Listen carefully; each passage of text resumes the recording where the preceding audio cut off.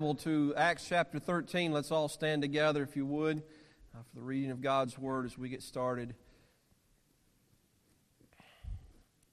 We're going to begin reading in verse number 1. Why don't we read together the odd verses, and I'll take care of the even verses, all right? So everyone's following along and paying attention. Acts 13, we'll begin reading in verse 1. Now there were in the church that was at Antioch certain prophets and teachers, and Barnabas, and Simeon that was called Niger, and Lucius of Cyrene, Manaen, which had been brought up with Herod the Tetrarch, and Saul.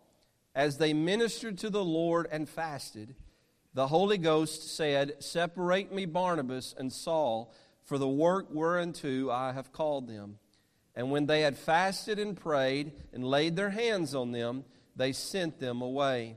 So they, being sent forth by the Holy Ghost, departed unto Seleucia, and from thence they sailed to Cyprus. And when they were at Salamis, they preached the word of God in the synagogues of the Jews. And they had also John to their minister.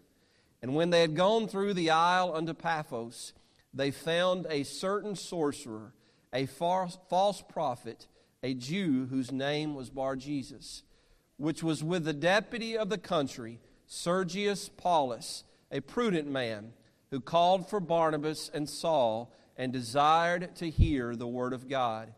But Elymas the sorcerer, for so is his name by interpretation, withstood them, seeking to turn away the deputy from the faith. Then Saul, who also is called Paul, filled with the Holy Ghost, set his eyes on him, and said, O full of all subtlety and all mischief, thou child of the devil, thou enemy of all righteousness, wilt thou not cease to pervert the right ways of the Lord? And now, behold, the hand of the Lord is upon thee, and thou shalt be blind, not seeing the sun for a season. And immediately there fell on him a mist and a darkness, and he went about seeking some to lead him by the hand. Then the deputy, when he saw what was done, believed, being astonished at the doctrine of the Lord. Now when Paul and his company loosed from Paphos, they came to Perga and Pamphylia, and John, departing from them, returned to Jerusalem. The title of my message this morning is the Holy Spirit as our guide. Let's pray together. Father, I pray your blessing and power upon the preaching of the Word of God. God, help me to preach your truth. Help me to deliver your message that everyone needs to hear today. I pray that you'll guard my mind, you'll guard my tongue, you'll guard my heart, and help me, Lord, to just honor you. Now I pray, Father, that we'll follow your Spirit, that you would guide us into all truth, that you would search our hearts, and Lord, that you would do whatever is needed in each of our life. I pray, God, that your Spirit would take the word that is delivered and apply it exactly where it needs to be applied. May you have your will and your way in all of us this morning. We pray in the name of Jesus. Amen. You may be seated. I've told this story before, and for some of you, you've heard it, and others perhaps not. I don't know if I've ever told it on a Sunday morning, but it relates to this message, and I wanted to use it to set this message up today. When I was a young Christian, and I say young Christian, I'd been saved for about 10 years, but I just wasn't raised in the Word of God. And so the Word of God was pretty new to me. I got involved in church when I was 19. This happened when I was about 20 years of age. And I'd mentioned to you last Sunday about those two boys that I went and picked up and brought to church. And Christy and I at that time were not married, but we treated those two boys as our first children. We loved those two kids. Well, their father, I had mentioned to you, was an alcoholic and was not a very good dad to those boys. And one day we were finishing up a job and going to be done early. And I knew the father did not work a regular job. And the Lord just impressed upon my heart when I got off work to go and visit him. And really, my effort was to reach him with the gospel. And I wanted to get there before school let out because the buses would come and those boys would get there. And I knew that once they got there, it'd be all kinds of a distraction. And so I got off work and I went to that trailer park and I knocked on the door. And I asked his name was Mark. I asked for Mark. And the grandmother came to the door and she told me Mark was not there. And I'm going to tell you something. When she said those words, it's like the wind just came out of me. Because I really felt God was leading me to go talk to Mark that day. And so it just frustrated me. And I said, well, something sort of like, that stinks, And I was about to get back in my car. And I just decided to shut the door. And I said, Miss Francis, can I ask you a question? I said, are you a Christian?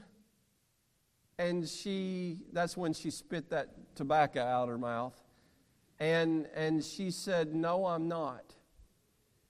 And I said, well, do you mind if I sit down with you with the Bible and tell you how you can know you're saved and how you know you can go to heaven? And she said, sure, why not? And I went in there and I sat down on the couch with her and I opened the Bible and I began to lead her to Christ. Talk to her about her being a sinner. And I opened the Bible up and I asked her to read a verse and she ashamedly shared with me she couldn't read. And I said, well, that's okay, Miss Francis. I'll read the verses to you. And I just used my finger as I went. And at that time, Miss Francis, she prayed and accepted Jesus to be her Lord and Savior. That was an exciting day. You know why I love that story? That was the first person I ever led to Christ. It was a lady in her mid-70s, teeth rotting out. Her skin was tougher than leather. A very unusual lady. And I'm telling you what, when the Lord saved her, the Lord saved her. And her first words after she prayed was, what time is church Sunday? She had never come before. And God did an incredible work in her life. And the Lord taught me a great lesson that day. And that is the importance. I was just a young man. The importance of letting the Holy Spirit guide you. And Carrie, I thought I was there for somebody else. But I learned God sent me there for that particular woman at that particular time. Amen? I heard a preacher who was out street preaching on the street corner one day. And he was just, the wind was howling. And it was a very difficult time to preach. But he was preaching with all of his heart, and he had some people stop, and they annoyed him. They were mocking him, and finally he decided to pack his things up and go home. He just felt like God didn't do anything that day. But when he got to church the next Sunday, there was a person who came and said that they wanted to get saved. And he asked them, well, what led you to this decision? They said, you didn't know it, but I was in the store out, and you were preaching right outside. And I listened to every word that you had to say, and I've been convicted every moment since. And I found out where you pastored, and I wanted to come and allow you to lead me to Jesus. You never know what God's going to do. We have to be willing to be still, to get quiet enough to allow God to lead us and direct our steps. And then we'll be exactly where God wants us to be. My message this morning in Acts chapter 13 falls in that line. We have studied how Saul, the great persecutor of Christianity, got saved in chapter number 9. And the last time we were in this, going through this series in the book of Acts, we had seen how Barnabas brought him to Antioch in chapter 11, and he was used of God to disciple new believers. And then he was in charge of the offering that they had taken up because there was a famine in the land, and so they took the offering to Jerusalem. And now they have returned. And we see the Holy Ghost at work, the Holy Spirit at work in the lives of Paul and Barnabas. I'm just going to highlight three statements here, and I want you to underline them in your Bible if you would. And that is this, first of all, that the Holy Ghost called. We as Baptists are afraid of the term Holy Ghost because of the Pentecostals.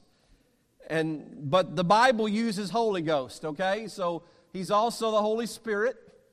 But I'm going to use the Bible term here. The Holy Ghost called in verse number 2. It says, as they ministered to the Lord and fasted, the Holy Ghost said, separate me, Barnabas and Saul. And then in verse number 4, the Holy Ghost sent. So they being sent forth by the Holy Ghost departed unto Seleucia. And then in verse number 9, we see that the Holy Ghost led. Because the Bible says, then Saul, who is also called Paul, filled with the Holy Ghost, set his eyes on him, being Elymas the sorcerer, and we'll get into that more. But we see the Holy Spirit directing the lives of these two men. And I want that to really help us with this message, because we need the Holy Spirit to guide our steps each and every day. Now, I want to break verses 1 through 13 down to 3 points. And verses 1 through 5, I want us to see their calling, okay? We see their calling. They were separated by the Holy Spirit. They were sent by the Holy Spirit. And when they were in the church in verse number 1 at Antioch, there were prophets and teachers, and they're listed by name. There, Barnabas is one, and of course Saul is the last one. He's the caboose of the bunch. And these two are mentioned. They were ministers in the church. They served in the local church. And I'm going to tell you something. Before God really ever calls you to a public ministry, you're going to have to learn how to serve privately within your own local church. I always taught the teenagers when I was youth pastor, don't tell me that God is calling you to ministry if you won't help move chairs. Amen? You find a place to serve right where you are. And never minimize that. You let God use you. And let God work through you right where you are. You don't have to be a pastor or a missionary. We just need laborers. Jesus said that the harvest is plenteous, but the laborers are few. We just need people who will be willing to follow the Lord and let God use them right where they are. And as God leads you right where you are, He'll put you where you need to be, okay? And He'll direct your heart and lead you to do what He's called you to do. So the Bible says in verse 2, as they ministered to the Lord, okay, they're ministering, they're serving, they're doing all things for God. They're not doing it for man. They're not doing it to be seen. They're not doing it to be getting a pat on their back or to get credit. They're doing it to the Lord. And the Bible says they fasted. And while they were fasting, the Holy Ghost said, separate me, Barnabas and Saul, for the work whereunto I have called them. So God has a work for the other individuals mentioned as well. But for the scriptures here that God He's designating, He's pointing out the ministry of Barnabas and Saul. And so He's separating them because He's called them to a particular ministry, a particular thing He wanted them to do. And it says, and when they had fasted and prayed and laid their hands on them, they sent them away. All right? So what we see here is the first missionaries being sent out to deliver the gospel, to preach the message of Jesus Christ, the hope of eternal salvation that is found in Christ alone. They're being sent out.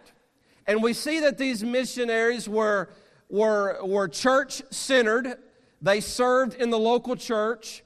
They were church-supported. They were sent out by the local church who loved them and ministered with them and prayed with them and for them. They fasted and prayed together.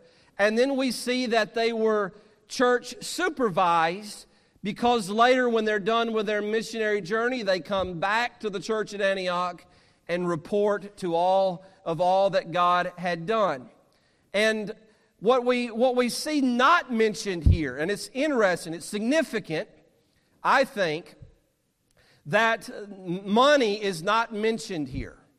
Whenever there's a missionary called, then they raise their financial support. And I'm not saying that there's anything wrong with a missionary raising financial support.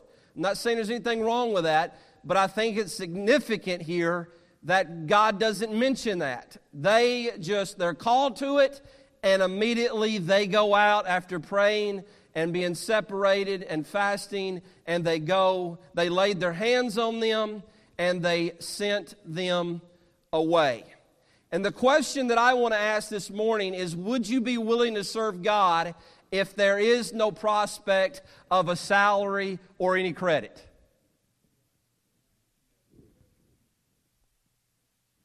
I've got a problem with young preachers who only serve, they're only looking for a place that has a salary. I got a problem with that. And here's the reason. My first 8 years in ministry, I didn't receive $1. I was just happy to serve.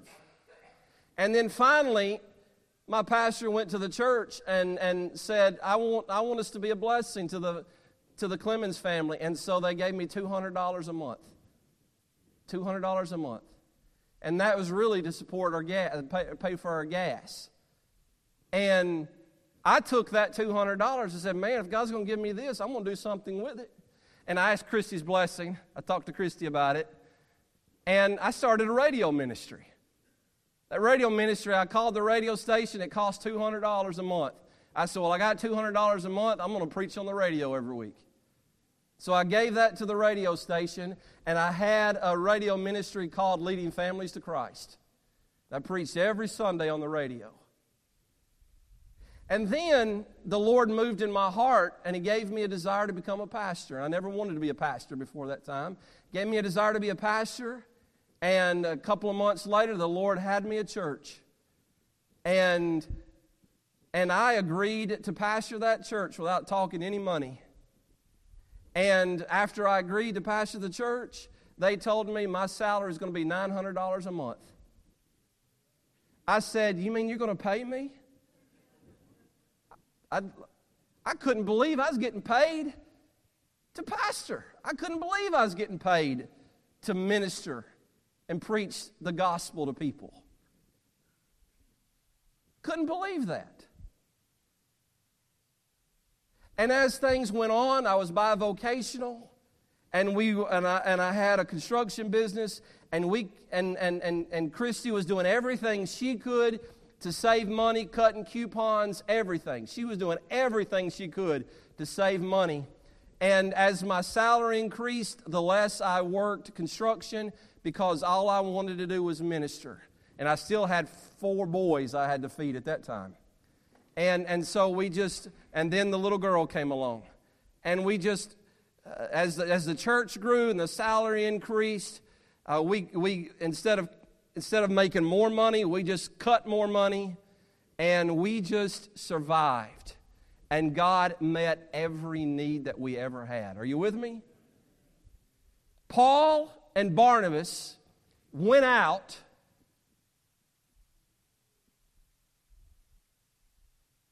without any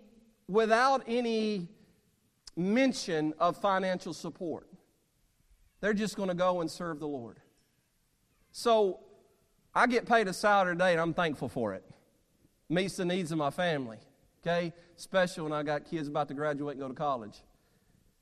Now, what you got to be willing to do is you're willing to do it without ever getting any recognition, anything for it. I just want to do it because it makes an eternal difference. And if God's going to reward me for it, may He give me a greater reward. Now, let me just say this. I'm often envious now.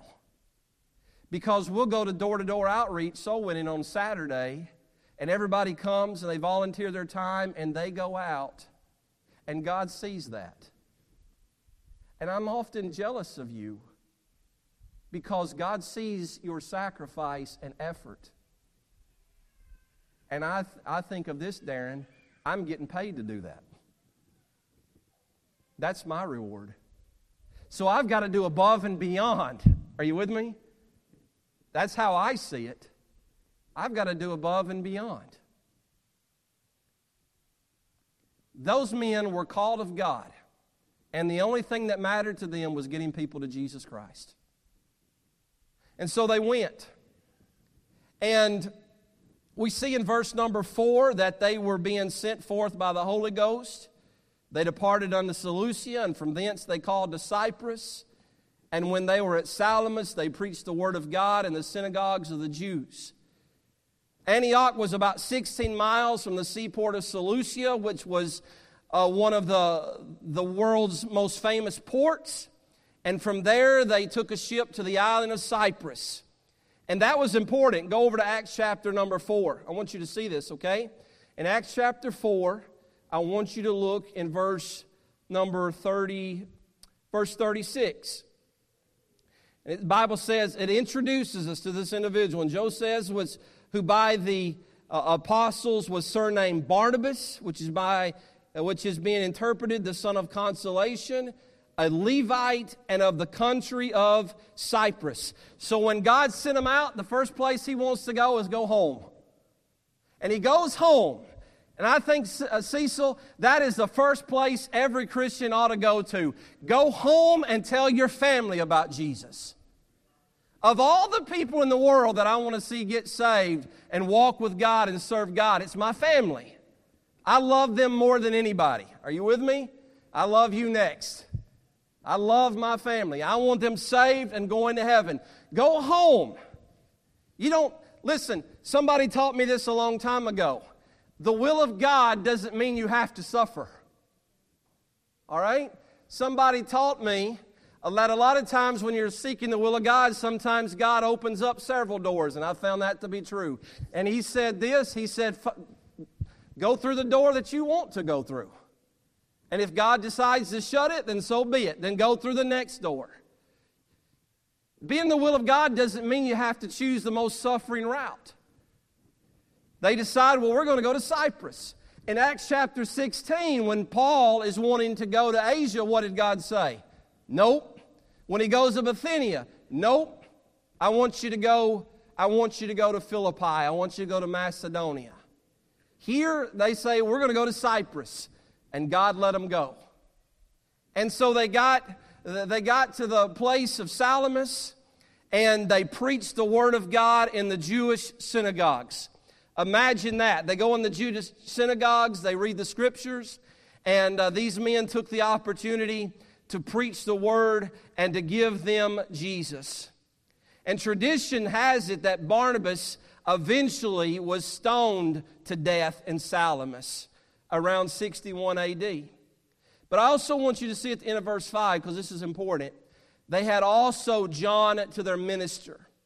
The word translated minister is that of a subordinate servant.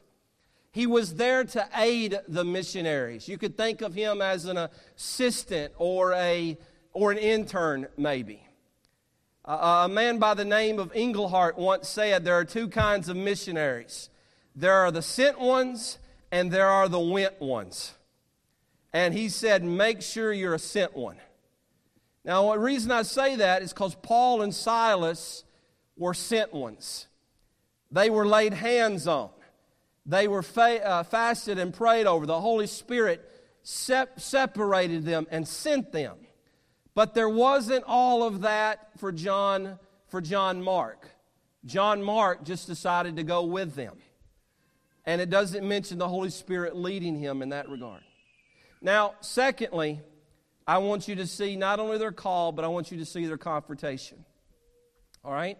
Look with me in verse number 6. When they had gone through they left Salamis and they went to the other side of Cyprus unto the Isle of Paphos. And when they got there, I want you to know this, that was the seat of Roman government, and it was paganism at its best. Because in Roman and Greek mythology, that is the birthplace of the mythical goddess Venus, also known as Aphrodite. And so they had a temple there. And a lot of Roman leaders, they would make their way to Paphos to seek out wisdom from the oracle of Venus or Aphrodite. And so it was a very pagan culture. And while they are there, they meet a certain sorcerer. Notice the Bible describes him as a false prophet. He is a Jew whose name was Bar-Jesus, which means son of Jesus. He is the epitome of the Antichrist. His name being interpreted in verse 8 is Elymas, the sorcerer. The Bible says in 2 John 1 verse 7, "For many deceivers are entered into the world who confess not that Jesus Christ is come in the flesh." This is a deceiver and an antichrist. And in 1 John chapter 2, "Who is a liar but he that denieth that Jesus is the Christ? He is Antichrist, that denieth the Father and the Son. Whosoever denieth the Son, the same hath not the Father." So when they get there, they meet Elymas. They meet this sorcerer, this false prophet, this wolf in sheep's clothing. They encounter him. But they also meet the proconsul of that day, the governor of Paphos, which was the deputy of the country in verse 7, Sergius Paulus. Sergius Paulus was a prudent man. He was an intelligent man who called for Barnabas and Saul and desired to hear the word of God. So this is it. They travel this distance. I don't know what happened in Salamis. I don't know who got saved or what. I don't know that. But I know when they got to Paphos, they encountered this sorcerer, this false prophet, this man who would stand up and speak the word of God, but he had led people astray. Are you with me? And Saul, he comes and he meets Sergius Paulus, and he's the leader, he's the governor of that area, the political leader. And Sergius Paulus says, "I want to hear more of what you got to say. I want you to come and I want you to preach the word of God and deliver the word of God to me." How many of you say, when you meet Sergius Paulus, you think, "Well, that's who I'm sent here for. I've come to reach Sergius. That's the man that God's put in my path." And we think that everything is going to be easy. But look then in verse number 8.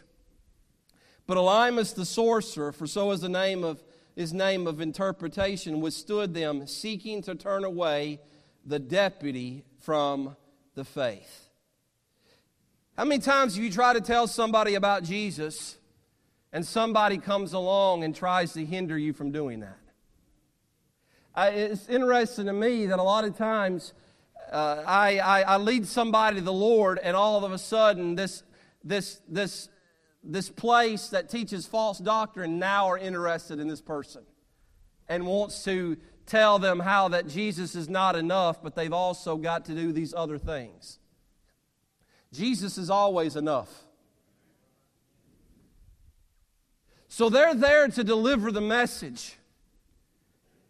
And Sergius Paulus is ready to receive it, but there is one in the group who's going to do everything he can to distract him and keep him from the faith. there's one that's going to hinder what God is doing. There's one that's going to be louder than everybody else. There's one that's going to distract. And if we're not careful, we get focused and we allow that other one. That's why it's important when you go sowing and you go with two people, so one person can deal with the distractions. Now notice verse number 9. Then Saul, who also is called Paul, that's a transitional verse, because now we no longer refer to him as Saul, we refer to him as Paul. What's the next few words say? Come on now. He's filled with the Holy Ghost. He's filled with the Holy Spirit. He's being led of God, and he allows the Holy Spirit to work through him. And at that moment, he's had enough of Elymas the sorcerer. And he set his eyes on him and said in verse 10, O fool of all subtlety and all mischief, thou child of the devil, thou enemy of all righteousness, wilt thou not cease to pervert the right ways of the Lord? And now, behold, the hand of the Lord is upon thee, and thou shalt be blind, not seeing the sun for a season. And immediately there fell on him a mist and a darkness, and he went about seeking some to lead him by the hand. I mentioned last week my first pastor. I was with him, and we was in prayer meeting, and I remember him praying for God to get so-and-so out of the way. That he would mention that individual by name, and he would say, if this guy doesn't get right with God and doesn't get saved, then do whatever it takes to get him out of the way. And Paul in 1 Corinthians chapter 3, when there was carnality in the church, he delivered such a one unto Satan. Get him out of the way. And you can only do that under the discretion and leadership of the Holy Spirit. And I imagine he delivered it just like that. I imagine he probably put his finger right in his face, said, you full of all unsubtlety, you child of the devil, get out of here. That'll get your attention. Make a political leader like Paulus sit down, wouldn't it? He deals with him individually. He wants people to get right with God. He doesn't want people who don't care and are a hindrance to the gospel to hinder people from getting right with God. And he's being led of the Spirit of God to do this. He's not acting out in his flesh. I believe that's important. The Bible says immediately there fell on him a mist and a darkness, and he went about seeking some to lead him by the hand.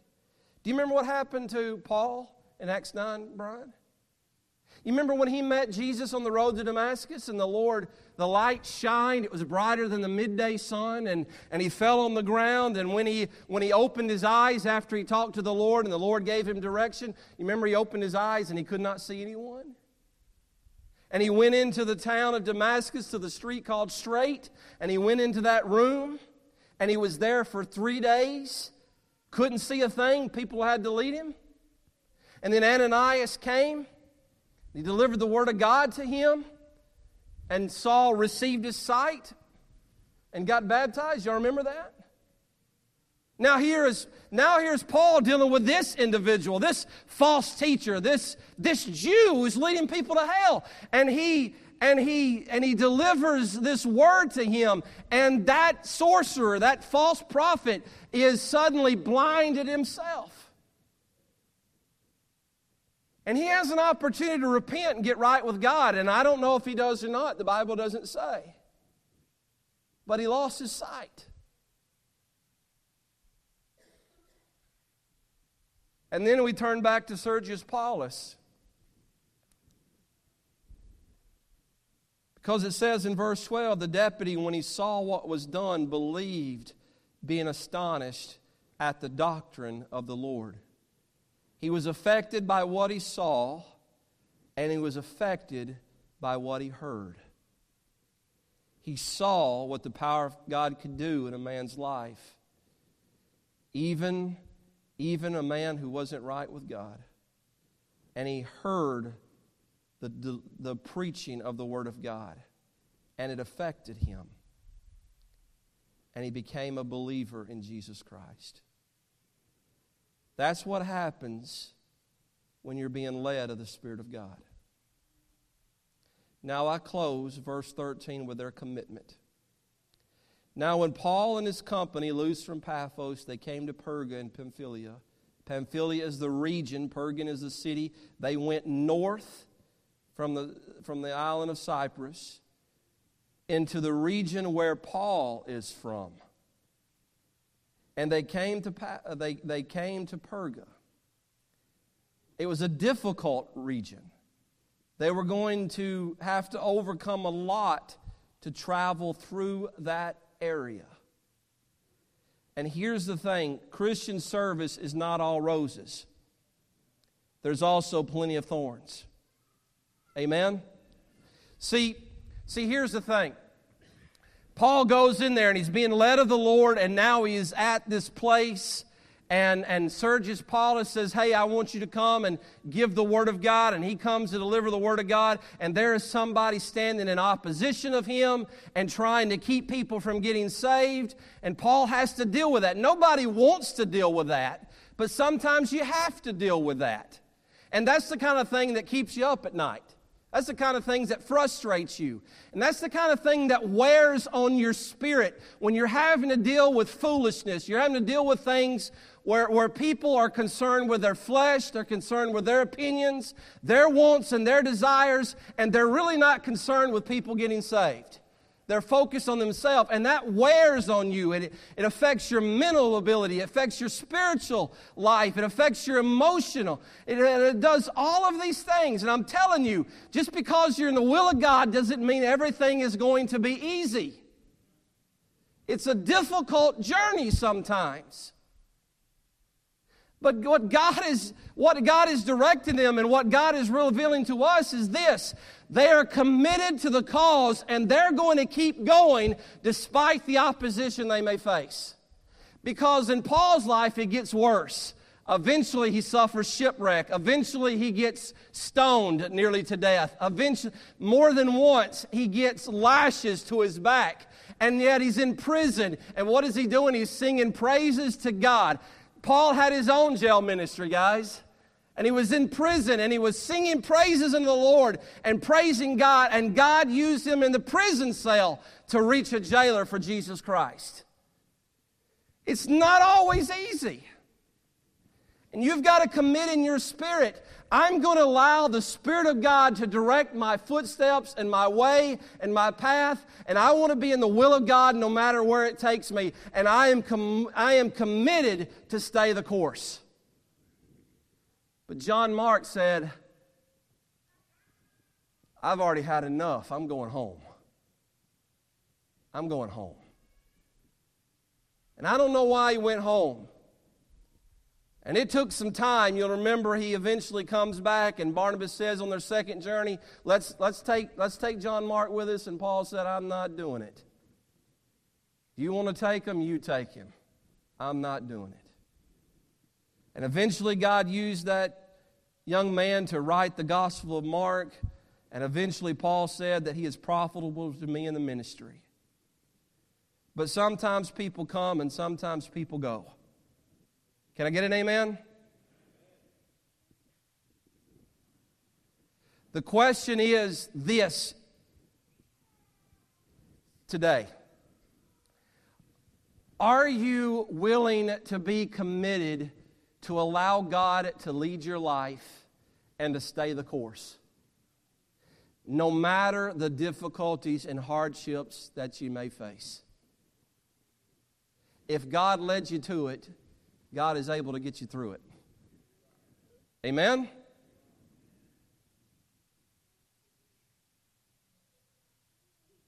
This week we celebrated our first anniversary in this ministry.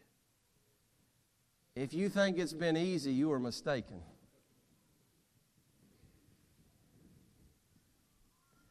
But I do my best not to focus on the difficulties. I do my best to focus on the victories. Amen? And I'm going to tell you something. God has been good, hasn't He? God has been very, very good. You have to stay the course. And how you deal with different situations, you just got to let God do it. You just got to let God do it. And you got to be surrendered, and you got to be led. You speak up when you need to speak up, and you be quiet when you need to be quiet. When God tells you to act, you act. And when God tells you to be still and watch what I do, you be still and watch what God does. But too many people want the Christian life to be easy, when the Savior who you worship died on the cross for you. It's not always going to be easy. But every soul that comes to Jesus is worth every step of the way. Amen? Every person who gets their heart right with the Lord is worth the journey. Paul and Barnabas were doing what God called them to do, what the Holy Spirit called them, where He sent them, and they allowed God to use them to speak truth into people. I want to encourage you. Allow yourself some time to be still and be quiet and just listen to God direct your life. We are often too busy and too committed to so many things that when God speaks, I think we're just blowing right by Him.